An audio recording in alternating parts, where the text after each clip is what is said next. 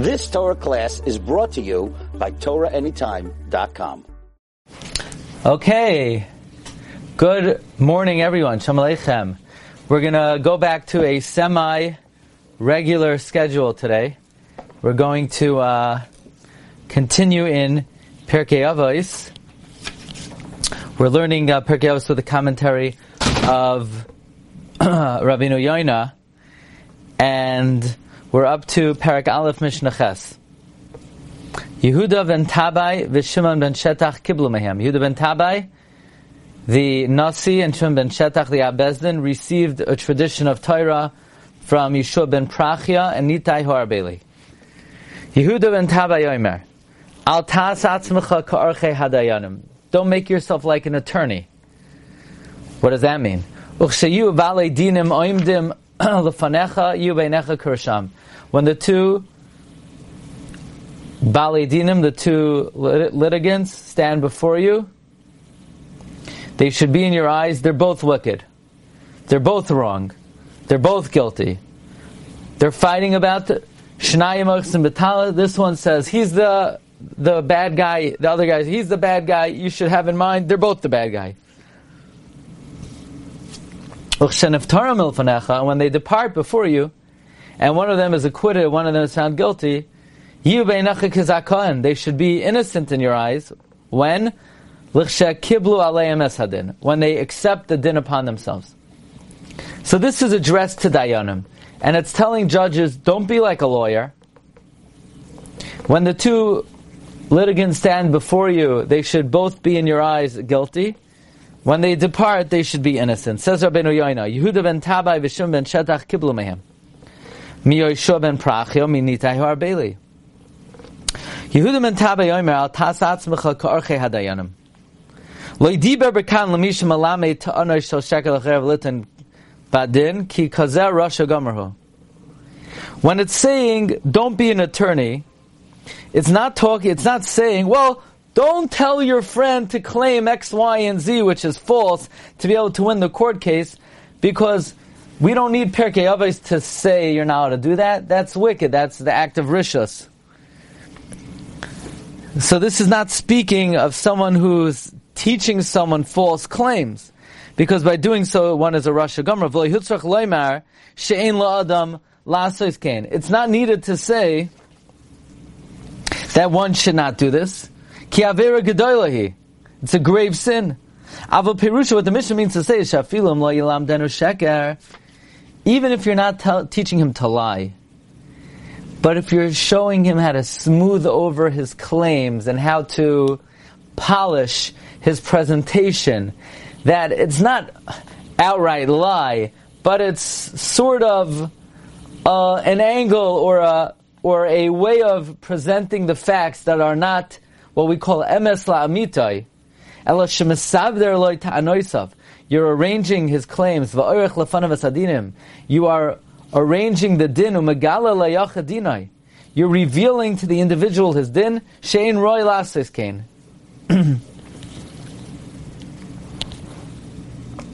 Ki yachshedu v'yidabra olavra. You should not do this, because they will be suspicious of you. They will speak ill of you. Like the story of Rabbi Yochanan in Ksubis, the Meikara Savar, Salim. At first he held, do not ignore a relative, Savar, and in the end he holds, Adam Chashav Shani, an important person is different. So don't instruct, not only don't tell someone to make a false claim, but one should not even be assisting in presenting a point of view which is in somewhat of a manipulative way. Now, the Mishnah continues, when the litigants stand before you, they should be in your eyes like wicked. What does that mean?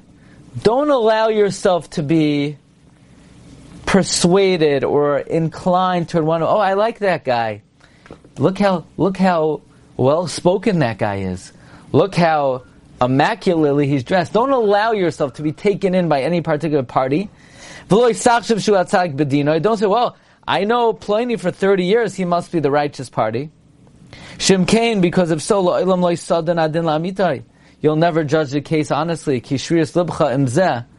The whims of your heart will direct you to this one. You will not be able to see any detriment in his claim.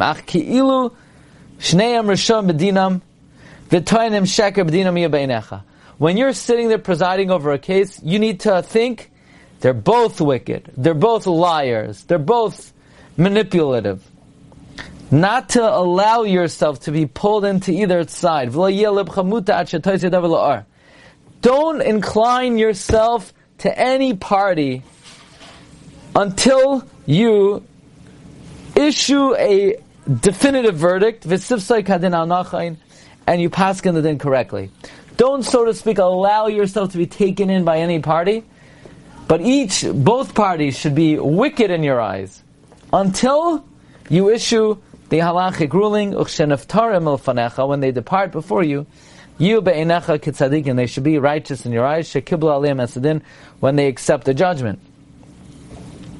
Says Rabbeinu Yonah, zoisi midas chasidus. This is a approach of saintliness. You know one of them is lying.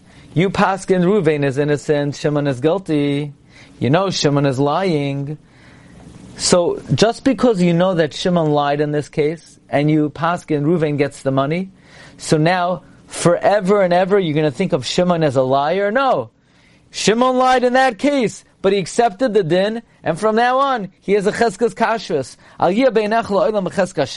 He should not always have a presumptive status of being a liar, ubaldin kosher, and being a fierce opponent. He had a bad moment in this court case. It is not fitting that you be that he should be suspect by you. Shekvar kibal of sadin. He accepted the judgment. V'yatzim bezin chayiv. Bezin found him guilty. V'yeshachshav shekvar tshuva.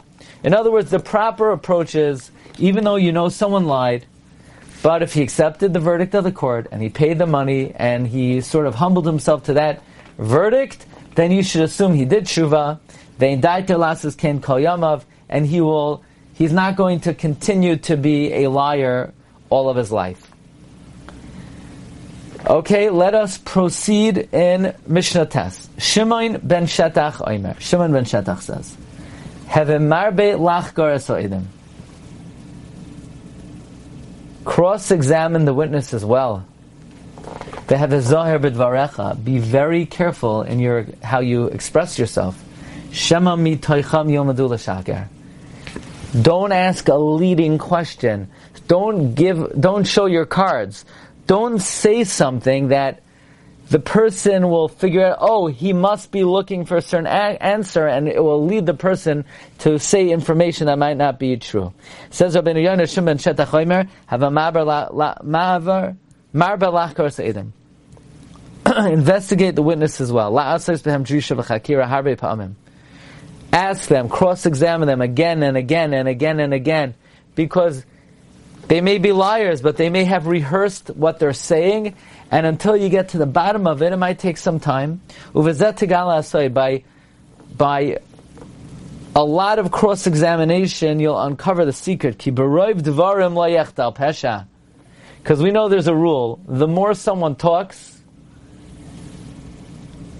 the bigger a hole they dig for themselves. More talk brings bad speech. Nothing good ever happened by speaking more. I don't mean in Torah, I don't mean in Ruchnias, I mean in conversation. The more information, the more one says, the more bad comes out of it. So cross-examine as much as you can, because if there's something fishy here, it will get out in enough time. You will learn from their words whether they're testifying falsely. Be careful in your words. Maybe from them you will learn to lie. They will learn to lie. When you do investigate and cross-examine them, they could figure out, by the way you're asking a question,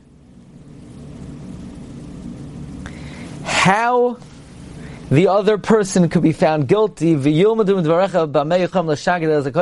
Sometimes if they're shrewd, they could figure out what they need to say to be able to get off the hook. So be very careful not to let on what kind of answer you're looking for, or to let on information from which they could figure out what they need to say. So that's Mishnah Ches and Tes of Parak Aleph. You've just experienced another Torah class brought to you by TorahAnytime.com.